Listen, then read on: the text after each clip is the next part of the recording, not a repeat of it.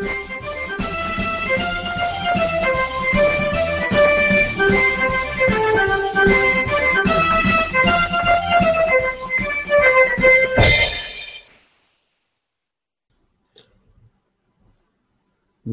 am I? Oh, wow. I have to unmute myself? You Welcome do. to the Meeple Syrup Show, Designers Discussing Design. We're on episode 79, Summer Lovin', and coming to us from Paris, Dylan Kirk. Hi. Everybody. It's really early here, you terrible people. And also with me, Sen Fung Lim. Hello, how are you? I am excellent. Other than I got hand cramp from scissoring. Oh, is that why you're waving pieces of paper in front of the screen? Yeah, I got stuff to cut, and the minute I am done the show, I empty out the dryer, pack my luggage, go to sleep, wake up, get an oil change, and drive not to me. The oil change part. I thought you were going to say drive something else. to what's that thing? Something. Gathering. That's Yeah. it. Oh, there's something Something. going on. Don't tell me this stuff. What is it? Something. Well, if you weren't in Paris, maybe you could come. But... Oh, that would be awesome. Gee, If you sure. work in Tell me the Paris. day before. Yeah. Well, I mean, you could still come on Saturday. That's true, but maybe we should talk about the games we've been playing. Yeah. So what have you That's been exciting. playing? Dylan? Change the topic. Well, What so have you been what playing? have you been up to? You know, actually, I've started designing some other stuff, but lately the entire family has been completely addicted to Dixit. Oh, so beautiful. It is. It's really nice. It's probably one of the easiest things to get to the table nowadays, I especially. feel like even in Dixit France, in you Paris pronounce it is just Dixit? right. There's. I've been finding all sorts of wonderful little game stores here, of course, very close to many wonderful little coffee shops, many wonderful little bakeries. You know, all of the many wonderful little things you find in Paris. But yeah, so it's hard to not get sidetracked by the coffee shops and bakeries. But Well, especially with the pastry reviewers that you have. yeah, there's a couple of pastry reviewers in the house, and they must have pastries. But yeah, the Dixit has been coming to the table an awful lot, and we just played. My son and I just played Hannibal versus Carthage, which was Ooh. enjoyable because, of course, he desperately wanted to kick my butt as Carthage, and I have no mercy. So, but what about you, Sen? I've just been actually working on a whole bunch of games. There's Jesse and I are working on a couple Skyline Crushers. We're not really sure what to call it. It's a kind of a free movement miniature war game. I'll get you to try it sometime, Dylan. I think you'll enjoy it. And one that's dice-based, kind of dueling, 1v1 type of game. Just dice-based, cards, picking them up, putting them down, triggering events, things like that. So Jesse and I have been working on that, and then of course Jay and I are always working on things. So we'll be able to finally get The Godfather played. Well, it's being published right now, but we have the full board coming to the gathering. Going to meet us at the hotel, which will be great. And then we are playtesting Powers over the gathering, as well as some other things. So yeah, and then Scott and I are working on our race game, Burning Rubber. So I'll be showing that off at the gathering as well. The gathering. I mean, how many times can I say it? How about you, Daryl? What are you working on other than uncramping your hands? Yeah, it's gonna be a drinking game. So anyone who wants to get happy, just use the word gathering, and then you will enjoy our show more as the show goes on.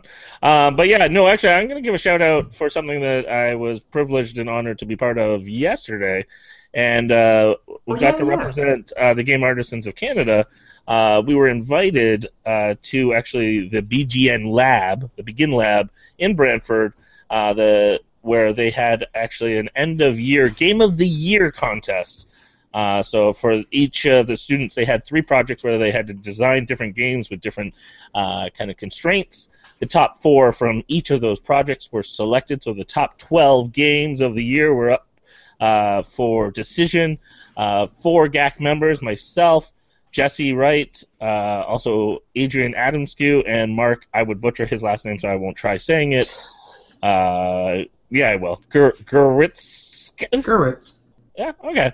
I was semi-close. So the 4 of us were part of a team of judges, and also on the team were 2 people from Lion Rampant Distribution. And between the 6 of us, we picked a winner for each of the 3 different categories. So board game, card game, and then adapted game from a published game.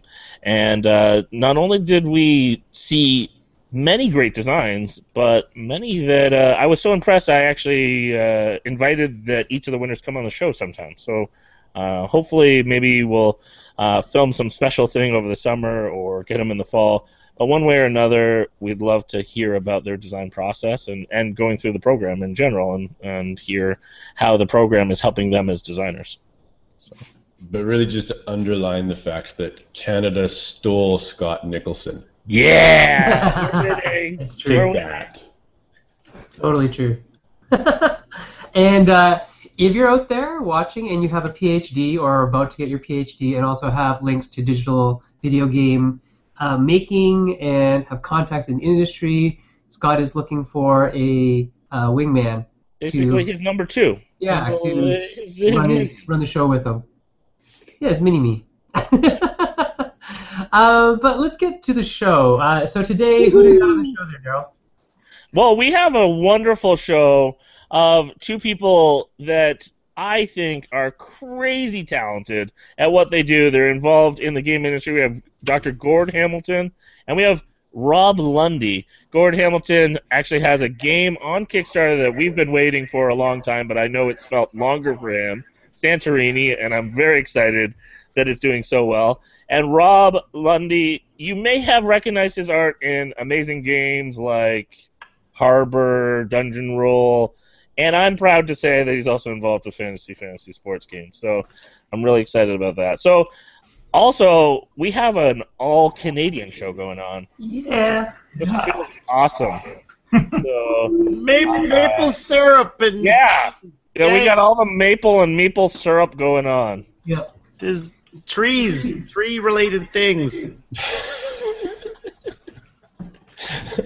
So why don't Dylan, you start us off with Gord. Gord, what the heck is this thing about mathematicians becoming game designers? Oh, it's so natural. We learn to design our own universes in mathematics, and so it's very natural to design board games. But in fact, it worked the reverse for me. I started off as a game designer long before I became a mathematician. So yeah, reverse.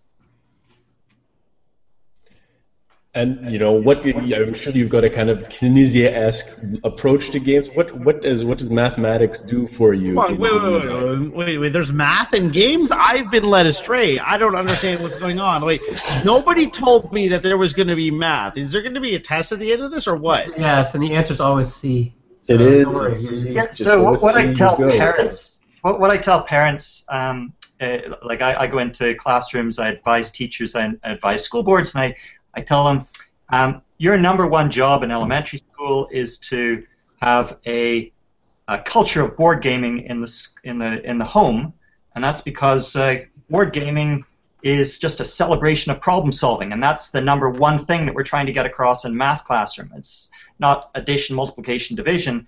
It is getting kids to think rigorously.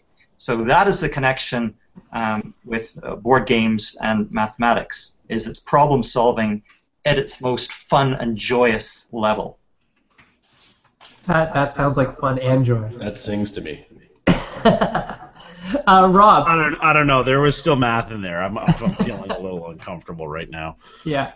So Rob, let's talk about the other aspect of games that you're more involved with, which is the visual presentation of that mathematical concept. How do you take something that might be as raw as a mathematical equation and put art to it? I mean, you worked on my game, which is really just, when you think about it, it's really simple stuff. But you kind of bring it to life. You give it art. How do you do that? How do you get that inspiration? Nice. I mean, there were cowboys in that game, Right. so That's all you need to know. like, cowboys are cool. No, okay. So, to be serious about that, I mean, what I try to do, I actually try to do the opposite of what a lot of game designers do. I try to like take the math out of it as much as possible, right? I mean, my big thing is that when I look at something like that, I look at a game and I try to think about what the visual representation of the math or what of the rules could possibly be, because I know that there are, okay, being a visual person myself, I know that there are visual representations of the rules in general that I can potentially try to bridge that gap between somebody who is really really involved in the rules, really in depth with that kind of stuff. They like, you know, someone who groks that like in a big way. Actually, I brought the word grok to my stream recently, where people were like, "What is grok?" Right? Well, I work in board games. You youngsters. I like, look, I have the lingo. But to people who really understand rule sets and stuff like that, they understand the math behind it. They're Neo for games, right? They see the matrix beyond just the art and the cards and stuff like that. And I try to think about those people who are left behind, and they're like, hey, I don't get it. How can you show me the rules of this game with just pictures, right? I mean, that's the thing. Like, that's the unique kind of position that I play in this, where I'm actually that person. I live that life. That is me. Right? And I want somebody to try to translate that in as visual context as possible. So it's like, what can I do about that? How can I highlight those rules? If there's not a way that I can do that with just images, how can I make someone look at the words and they're like, oh, words! I hated my English teacher, but they want to look at it anyway, right? Like, you know, you do what you can. Pretty pictures do that. Right. I mean, and you do whatever you can. You put icons in there. You highlight the words. You make the area that people are around the words more visually appealing. They draw them in. You do whatever you can to try to like force people to read the words. Read the words, people. They're important. They will not let you win the game. And I try to do that for people, right? Like, I mean, because I know that's me. That's who I am. And I need an excuse to do things like read. Talking about reading, did you know that grok comes from the 1961 book Strange Land? Strange Land. It really does. That's where the first shout-out was. So He completely is. You're right, Rob. He is a nerd. But he's not so nerdy that he knew that. He had to actually go look that up. What's that? Me? Yeah. When did you? Because you weren't saying it correctly. Was that why you I said Gronk on another. Gronk, that's what happened, right? But you said Gronk? What is wrong with you? I knew the source. I just said it wrong. Okay. So, nonetheless, turning to Gord, I gotta come back to Santorini, this beautiful game that I got to play a few years back. Actually, at the Gathering was my first time, and I actually came to it. My first introduction was very, very much just an abstract, simple, elegant game. But now there's this beautiful art that is bringing to life a variety of strategies and new choices for the game. And I'm curious if you could tell us a little bit about the origin story and then also the introduction of the cards. Oh, and Gord, you need to unmute yourself. You have to unmute. Sorry. There you go. The origin was 1985, 1986, and I was studying, cramming for math finals, and I suddenly had this inspiration for a game. And in one hour, it was finished. The base rules have never changed since that, and the Gods came about 10 years later than that. So it was a pure strategy game on a 4x4 board for the first 5 years. And I played hundreds of games for that first year. Then it went to a 5x5 game, and then the Gods got added. The whiteboard, I'm an abstract game player, and I loved an all-white board. Like, it hurt me whenever I first of all experienced that we were going to go down a much more rich color palette for Santorini. But now I'm excited to see the new gods coming out. The art behind them is so exciting for me. So although I'm an abstractor at heart, there's a part of me now that's changed. The icons, that is a really interesting subgenre of art. I don't know, Rob, what if you call that art, but it's beautiful to see instructions encapsulated in icons that you know are going to save people time and are also going to be language independent. That's beautiful. I never thought of doing that, so that's a huge plus. Really to only have that on the cards rather than. It's an amazing thing, and not everyone can do it. I mean, and that's a really big deal. I'm one of those people that, and I just answered this question, while I enjoy, let me just move my camera a little bit because it's set up for my live stream. While I do enjoy illustrating more than I do graphic design, because that's kind of the place that I'm at in my heart. Like, I like to do illustration. I like to create characters, craft worlds. That's what I like. Graphic design that teaches people the rules, or even better, reteaches people the rules when they play, is a incredible deal to me. And one of the games that I love playing, and I think is a excellent example of that, is like something like Dungeon Lords, where they have a board where you lay it all out. That's your year board, I believe, right? The graphic design will reiterate to you what you've already read in the rules and what you've taught people in the past. And as you go through, you may not have played that game in months, but you lay it out and you start like putting all the pieces down. And you go and you look at the board. And you go, oh yeah, that's what that means. That is the mark of genius graphic design, right? The type of thing where you look at it and it instantly reiterates the rules that you read once before and the rules that you played through during a game. And that's the type of thing that can't be quantified. That's the type of thing that, like, you can't, there's no way to list that on the box, say, the board reteaches you the rules every time you play. You can't do that. But people who have played that game, people who have experienced that, will remember that, and they will appreciate that, because it makes teaching that game to new players, which is, I mean, let's be honest, that's the joy of playing a lot of games, is teaching it to a new player and seeing their eyes as they realize, oh my God, I just figured out a win engine, right? For games like that. Like, that is a true joy of those games. And graphic design is the only thing that can truly do that. Like, great graphic design can do that.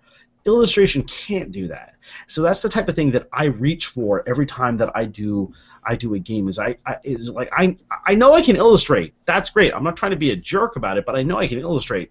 But graphic design, that's a whole nother principle of art in itself, and beyond just the visual aspect, but also the mental aspect. It's a great thing, and there are few designers who can do it to that level.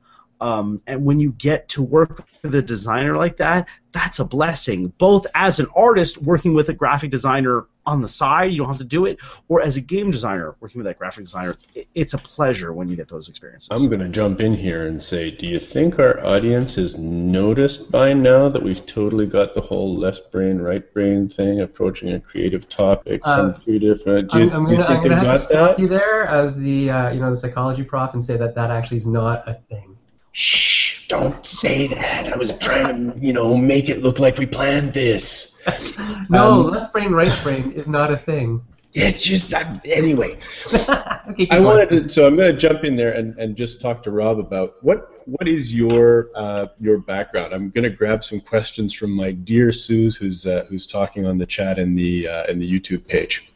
What's your educational background? Are you classically trained? Did you self-learn? You some highfalutin art school grad?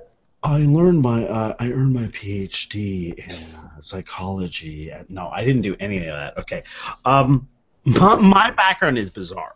All right, my background is actually really strange for, in my opinion, someone getting into the kind of business of working on board games. But I was actually an animator for about, I guess at the time that I entered into the board game industry, it was about 7 years or so. And that taught me a lot. 7 years of professional work and about 2 years of college on top of that. There was some overlap there. And for me, like, I had learned a lot about basics of art and stuff, and I was really interested in a lot of stuff that, on the side that I taught myself. However, I was always really interested in board games. I really enjoyed them. I liked basic board games, such as, I'm saying basic because they're old. Please don't take this the wrong way, but like basic board games like Monopoly and Sorry and stuff like that. But I also like a lot of the kind of newer age of board games that we had. I played a lot of Settlers. Settlers was a gateway game for my ex-wife and stuff, and brought a lot of my friends into that. We had stuff like Shadows over Camelot and things, Trader games. We played a ton of what's the game? I can't think of it right now. It's a Trader game. It's set in the future potentially. Like the Resistance. Resistance. Thank you, Resistance. Right. We bought Battlestar and we couldn't figure out someone to explain us some of the rules about bringing in Cylon ships. Anyway, we're not going to get into that, but we were interested in a lot of those games, and I was interested in the interaction of games. I was interested in the production of games. I was interested in a lot of the aspects of it, not just the gaming itself and the kind of the win engines and the kind of grokking the rules and stuff. I was also interested in the way people interacted with the various components of a game, right? Like, it fascinated me, but this game is really interesting because you're placing pieces of wood on the board, or this game is really interesting because you keep part of your hand aside, or this game is really interesting because you're trying to grab a chunk of the board depending on what kind of cards you have in your hand, right? I was interested in a lot of that stuff. And so when I got the opportunity to do some art on a game, I literally jumped on it and choked it out, because that's what you do, right? And I did that, and this was actually something with Jay, right? My first opportunity. I'm going to tell the story right now, okay? Because it's it's a good story. It's a great story. It is a good story. It's my origin story. It's my superhero origin story. But when I was working on a failing webcomic at the time in my spare time, and I knew it would be failing because I just wanted to start on something, anything, right? I was working on it at the time, and Jay, who is a longtime collaborator with Sen, right? Jay at the time was looking for someone to illustrate a comic book as a I guess a promotional material for Belfour. Kinda, yeah. Yeah, that was kind of the idea, right? Because Belfour was great. I mean, and okay, I'm going to give my honest opinion of Belfour. I think it's fantastic. Belfour is actually Belfour is easily my top 5 games. I really enjoy it because there's a lot you can do. That's what I love about a game, is when there's a lot of ways to win, there's a lot of ways to proceed through a game, and I mean the art is gorgeous, and there's just so many options, right? And I love Belfour for that. And I played, he told me, hey, I've got this game that I developed, and I really want to do this promotional comic, and he actually asked his cousin to do it first, and his cousin was kind of busy. We'll go with busy.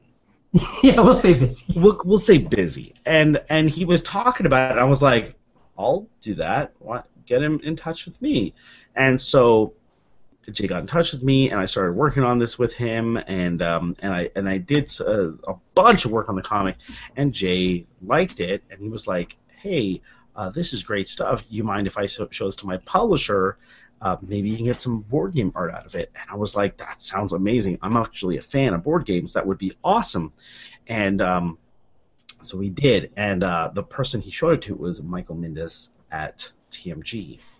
And since then, I've actually realized that Michael is Michael, without being like weird about it, Michael's kind of a champion of young artists and independent games and stuff. Like, he loves that stuff.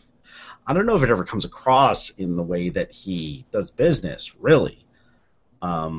Maybe a little bit on the development side of things, but like, Mike really likes developing games and taking them from like a base level and making them better.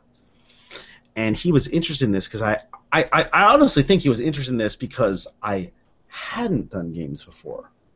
And he approached me about it, and he gave me the opportunity to work on some stuff with him. And he said, hey, I'm going to do like a little small thing with you. We'll see how it goes. And we did that, and it did okay. And then I worked on Dungeon Roll. It was my very first ever project working with TMG. And Dungeon Roll was a ridiculous success.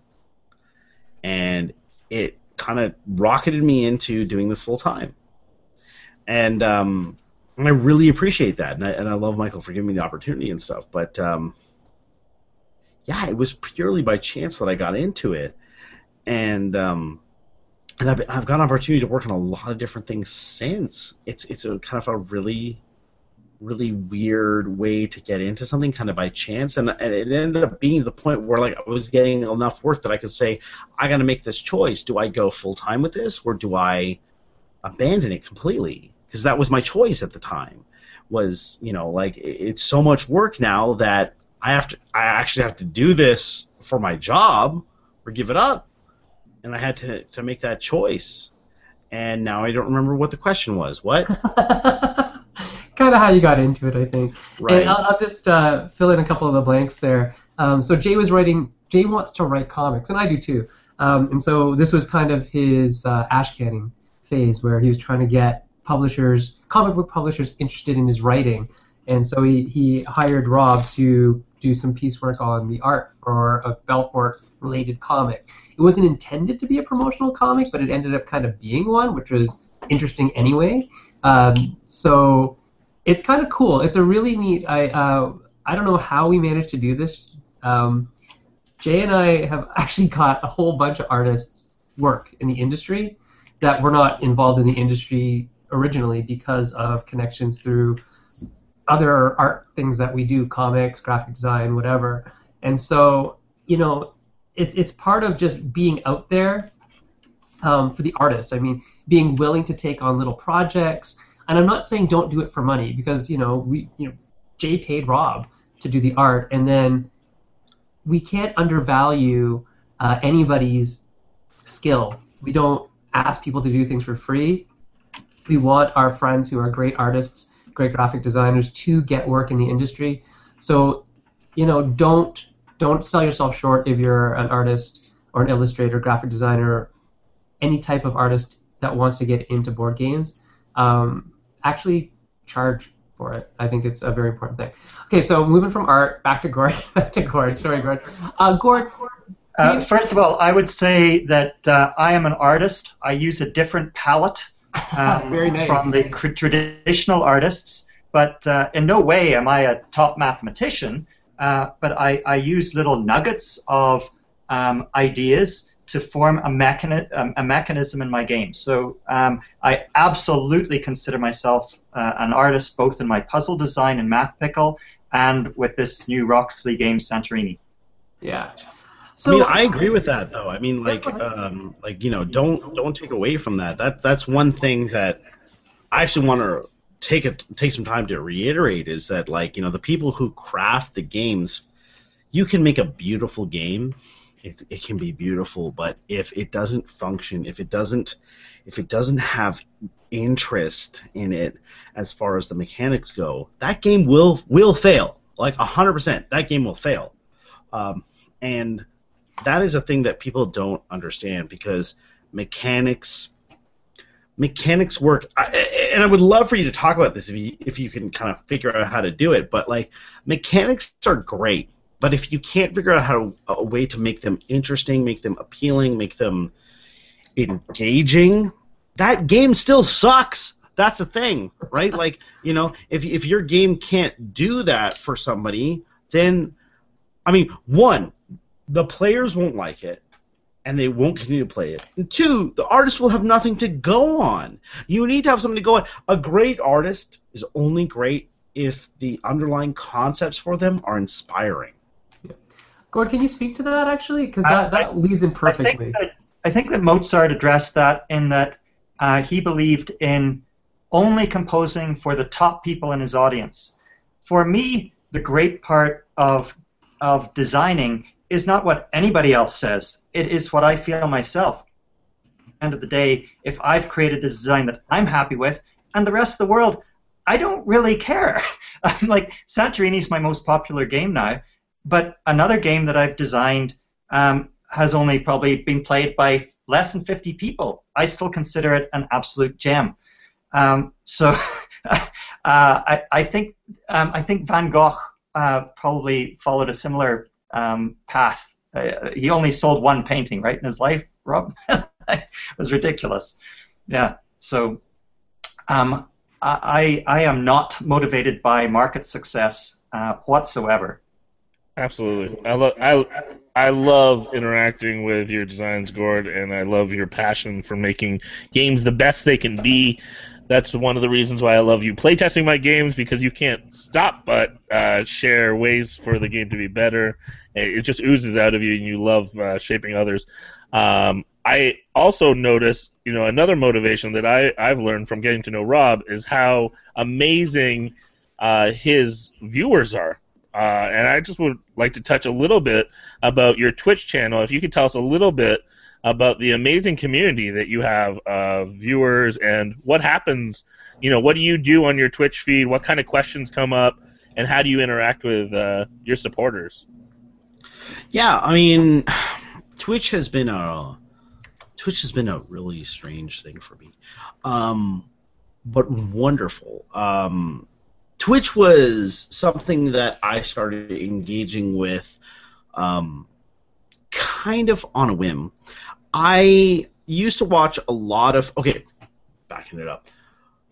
Being an artist, being both a professional artist and working on professional things in my spare time, I don't have a lot of time for recreation.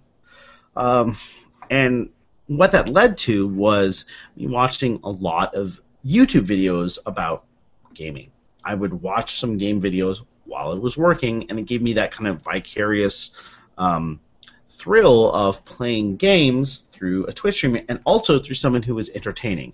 And they would be entertaining enough for me to feel like it was my friend playing the game, and I could interact with them. And what happened was I discovered that not only were people doing this stuff on YouTube, but they were doing it on Twitch TV. Some of you may recognize Twitch TV as Justin TV, which was its original iteration before it was more targeted and more kind of refined in its viewer base. And what happened was they decided to... Justin TV was so open and so available to people that people were kind of streaming a lot of stuff like pay-per-view stuff and everything. It was just a mess. And a small section of Justin TV started saying, hey, the gaming community is really into this, and they targeted that. They created Twitch TV. And Twitch was incredibly successful. It was all gaming stuff. It was the rules were set. They said, you must be doing gaming content. You must be doing that. And it worked very well and garnered a huge followership. Sorry. But ever since, and I actually found this out from talking to one of the Twitch employees, Bill, who was always a huge fan of the creative stuff. When I went down to San Francisco and was able to have sushi with him, which was an amazing experience because I love sushi. Sushi's amazing. Right? But he was talking to me about how he went through this process of he always loved the creative side of things, and he fought for it from day one of Twitch TV. We need to have creative, and he finally was able to do that. But they weren't ready for it, so they kind of put it into a beta test for about a year or so, where a bunch of creative streamers were streaming on there and garnering some viewership and stuff. And then they officially launched it with an awesome bunch of things with like the replay of Bob Ross on Twitch TV. Every Monday you can find replays of Bob Ross's kind of painting show and stuff. It's amazing stuff.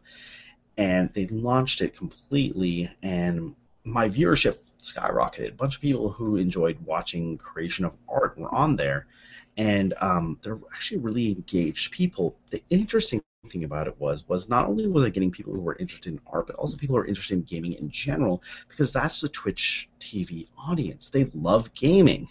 They play games. They watch games. They're interested in aspects of gaming that are like, what we kind of think of in board gaming as win engines, right? They're interested in seeing builds, character builds and stuff that work with synergies. They want to see the kind of stuff that showcases, one ability working with another in order to gain a win.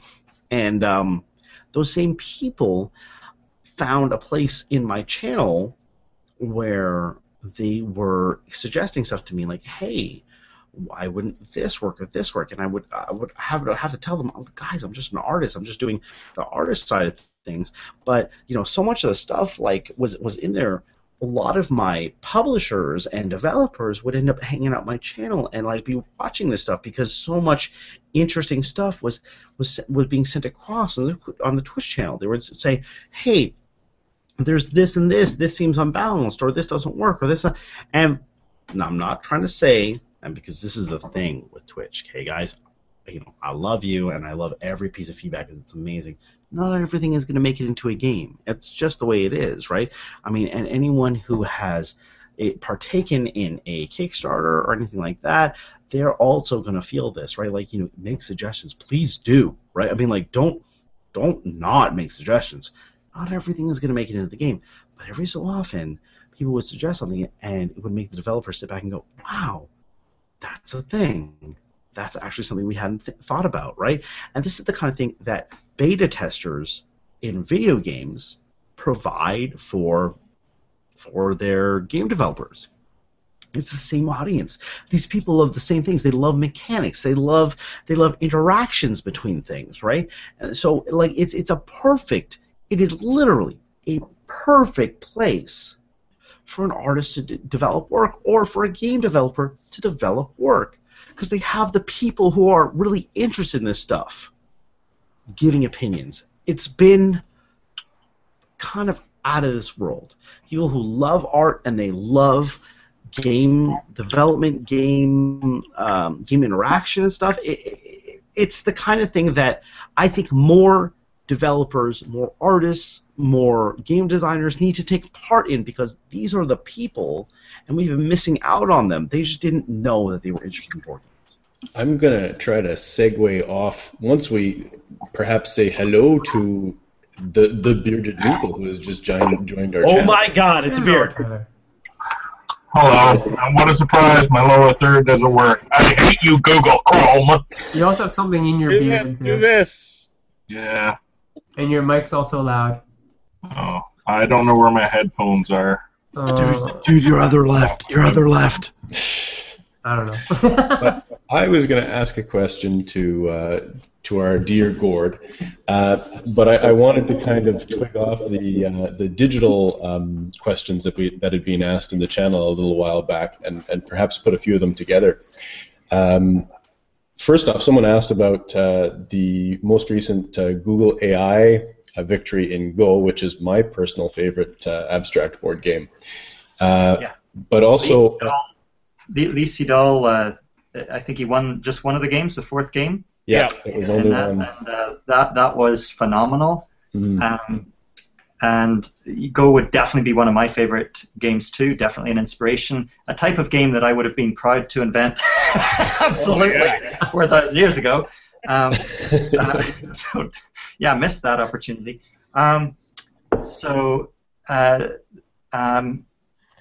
Which board games remain that pure strategy games that could possibly beat a computer? I don't think there's very many. I don't think Santorini falls in that class, although the programmers, I think, would be challenged by the rate at which new gods can be created. Maybe that would be challenging enough for a computer to look to encode that and look far ahead. But I doubt it. I think Santorini will be beaten. I think if I had to choose one of my games, I would say Calculus would be the only one that would have a possibility of a human beating a computer, and that's because it's played on a board without any grid lines, so that perception becomes a part of the game. So you have to push a black piece into it's a continuous game. So a millimeter this way is different from a millimeter that way. So I don't know if you call that a pure strategy game anymore. That seems to be a combination of pure strategy and perception. So I don't know what your thoughts are. If there's any game out there, a pure strategy game that a computer will not win now. No, I kind of wanted to jump off that and just ask, what do you think about digital board games or board games that incorporate digital elements? That was another question from the audience. I haven't tried it because there's too much digital in my life, so I like to just have a purist, let me sit down with a pure hopsy beer and my little board game and just focus on that, and as simple as possible. That's a joyous experience for me. Those are the good things in life. Yes. And may I congratulate you on, during the show, gaining $5,000 for Santorini in your Kickstarter. 5,000? Yeah. Just in the space that we've been speaking here. We like to call that the maple syrup bomb. Yeah, a little maple syrup effect. I'm going to put in an official vote for malty beers as opposed to hopsy beers. I'm with you, buddy. I'll go malty over hops. No. No, we can get rid of those two people. Rob, we got some other questions for you in terms of art and things like that. One second, where'd it go? There was a question here from somebody. I'm scrolling. How do I tend my beard in such a way? Well, yeah, keep going, Rob. Find the question. Variety of brawn beard trimmers and brawn shavers applied in various lengths and various. I'm stalling for you. Come on, I think. I know. Okay, here we go. So Armada Games in Florida. I actually don't know their names. I just call them Armada Games all the time. In fact, I call them Amanda Games sometimes. How often do you see beautiful or complex art detract from the game itself? And can a game be ruined by mismatched art and theme? What's your opinion? Yes. As an artist. Okay, so can it be ruined by mismatched art and theme? 100%. It really can. I actually think that it is the illustrator's job to not do that. And this is a weird thing, because as an illustrator, I know what it's like to get a contract and then discover you're not right for it. Oh, interesting. Can you tell us a little bit about that? It's a weird thing. It's only happened to me once. I was offered a contract that I could have really used at the time. And being an artist, when you get a contract, you are loathed to not take it, because art is few and far between sometimes. And I was offered art and to do art for a game, and I straight up had to tell them no. Well, not no. Excuse me. Not no. I had to tell them this person would be better for that art. And I think this actually stems to a more fundamental issue for a lot of artists. Okay, there is nothing wrong with providing a colleague of yours some art when you can't do the best job for it. There really isn't. In the same way, there's no problem with sharing details of how you do your art with other people in order for them to get better. There's no problem with that. And I've done it in the past where I said, I'm not best for this art, but I know an artist who would be great for it. And I'm speaking directly to you artists out there, okay? This is very important. I know there's not a ton of you out there, but if there's one or two of you, then this will matter, okay? If a contract comes across your desk where you are not fit for it, you're not prepared for it, you know someone who is, tell that publisher, tell that client about this artist, okay? Because it will do multiple things for you. One, the artist who takes that contract, if it's under your recommendation, will remember that they may do the same thing for you, and that matters more than you can even imagine.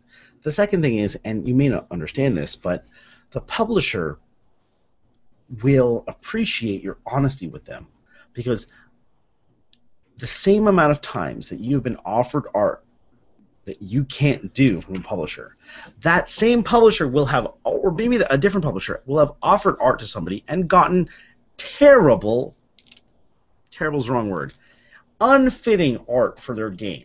Yeah, inappropriate. That's a good... Inappropriate art, unfitting art for their game, non-thematic, whatever, from an artist, and that game has gone, pardon my French, to crap because your art didn't fit it. And I'm going to tell you this right now, as an artist, and this is a terrible thing to hear, but that's your fault. You know when you can't do art for a game. You know it. And if you can't do it and you don't tell them, that's on you. Passing that art Mayfair. Mayfair, sorry. Yeah, I mean, yeah. What's that? I don't. What? Are you okay? Do you need a hoppy beer? I don't. Okay. Ain't nobody needs that crap. Ain't nobody needs. But you know, like, it's not just you that's going to suffer. The publisher will suffer too. And if you don't pass that off to somebody who you know who can do it, just if you know somebody who can do it, everyone suffers. So, you know, do it. That generosity will reflect on you at some point. I believe it, and I've experienced it. So I think it does. Yeah, I mean, don't shy away from that. If you can't do it, know your weaknesses. If you're weak at a thing, don't try to take it on when you know somebody else is good at it. That is pride, right? Let someone else do it. I guarantee you it's not going to hurt you in the long run. Right. Good points. Very good points. Tyler, you had a question for Mr. Hamilton, or sorry, Dr. Hamilton. Yes, I have a question for you, Gord. Seeing as I now work afternoons and miss 3/4 of the show, I would like you to take 2 minutes and talk about whatever you want to talk about. Oh, great. That's my question. Okay. Well, educational More games. importantly, things that maybe I have missed in the first 3/4. If you wanted to interject on something How so about far. you stop interjecting and let the man talk? Exactly. That's my Oh, God. Get at it. Okay. I'm interjecting! Sorry. Okay. Well, here's one thing that I'd like to discuss. Two types of game designers. I am a minimalist. I love destroying rules that are just excess baggage. That is one type of game designer. Another type of game designer are those that build up beautiful layers after layer of intricate substance that really works well together. That is what's really rewarding about being part of the Game Artisans of Canada, is to come together and for me to rip down and for other people to build up, and it's a very nice dynamic. So that's something I wanted to say. Definitely. Thank you very much. I'm not sure who is next. Daryl, you probably have next, right? Sure. Well, I'll go for sure. I mean, I'm curious, actually, and this is just my own personal curiosity. But Rob, what are some games that you would love to work on? What are some things that you've worked on this or that, but now you'd love to get an opportunity to work with so and so, or teams or designers or publishers. A certain publisher, yeah, you name it. Give us your dream list. that's a weird thing. I mean, I understand where you're coming from for that, but it's actually something I've been thinking about recently, because I've been actually looking at extending my my coverage as far as games that I might be considered for. But the reality of it is that there are, okay, let's not mix words about this. Places like Fantasy Flight Games obviously place a large importance on their illustration. You see illustration from their games, and you're like, damn, that stuff is like detailed, right? And as an artist, I look at it and go, that guy bought a Ferrari after this game, right? Like, but you look at some smaller games and you think to yourself, wow, that smaller game really has some great art. That person was really lucky to work with them. And I'm not going to lie, I worked with a company recently, Nevermore Games, who they straight up gave me artistic freedom on a game. And that is unheard of in the game industry. I worked on this game with them, Dark Dealings, and Brian was basically saying, you know what? I trust you with this art, because I talked about the art with him for a long time. He just said, I trust you. Do what you need to do. And I think I got maybe 3 revisions from Brian, because pieces of art that just didn't work, not right for the card. And he just let me do his thing. That stuff does not happen.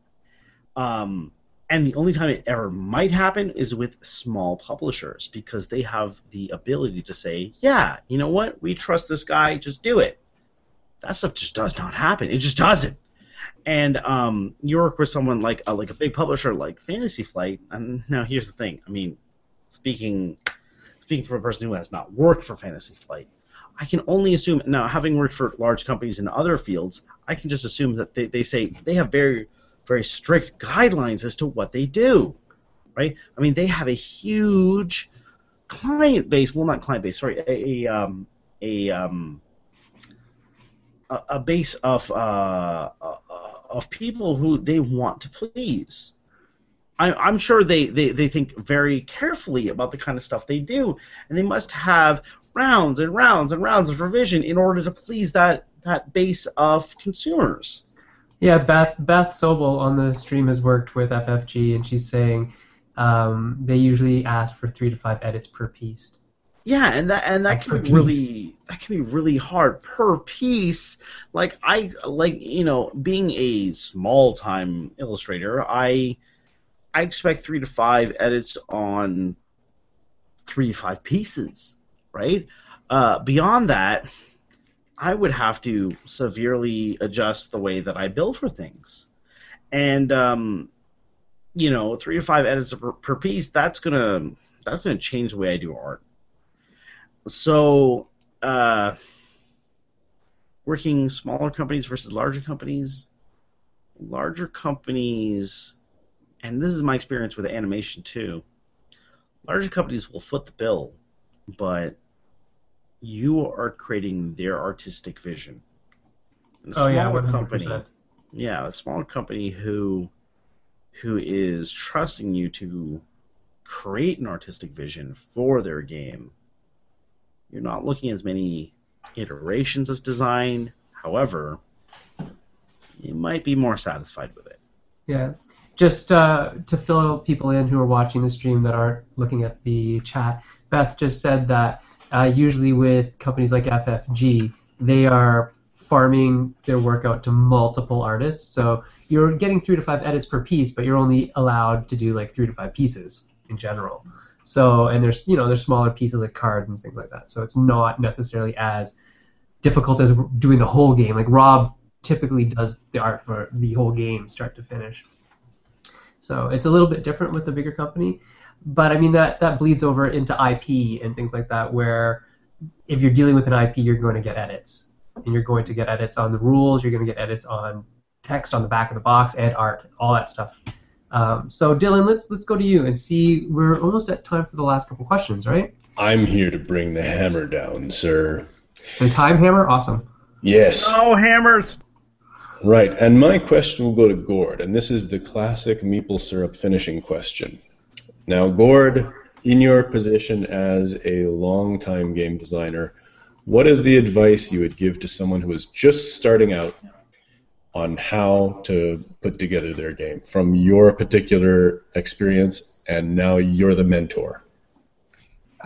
Absolutely, I would start with honing your skills at designing cards for an existing game. That's how I started. I started with Cosmic Encounters. I designed probably 100 cards in the mid-1970s without thinking about designing my own game.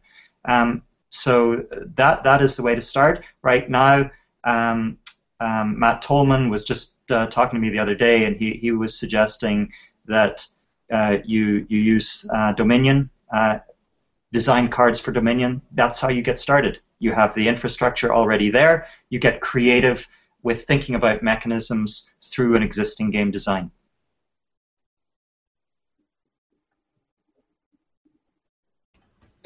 And we're going to pass it over to Tyler here to be our guest last question.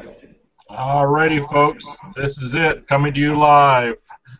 Rob, from your experience, what advice would you give to designers so artists catch the vision of the game?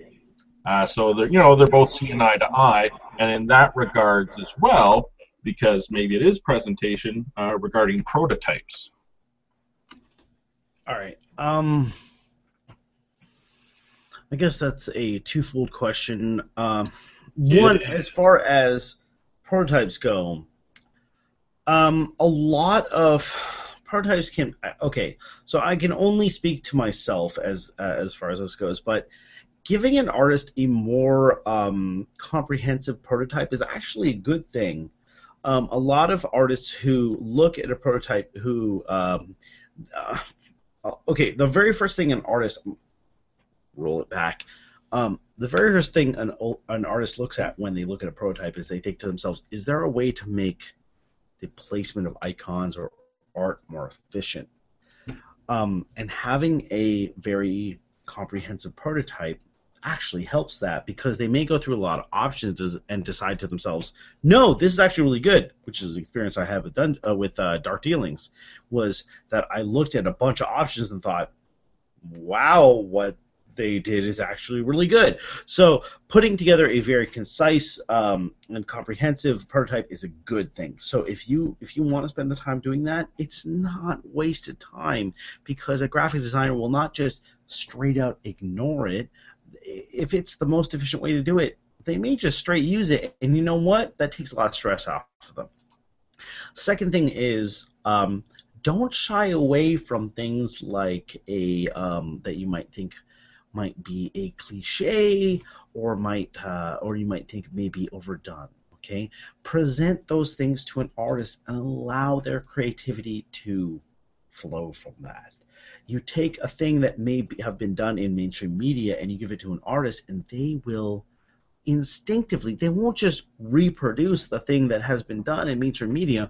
They understand what they want, what you want. Okay, don't think that an artist is too inexperienced or whatever to alter a design. If you present them with and I'm very serious about this to all designers, you present them with an item or a thing that is mainstream, they will take that and expound on it. That's their job.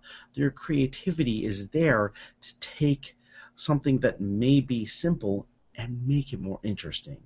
So don't underestimate their creativity. If you just want a thing done a certain, in a certain theme, give it to them and let them work.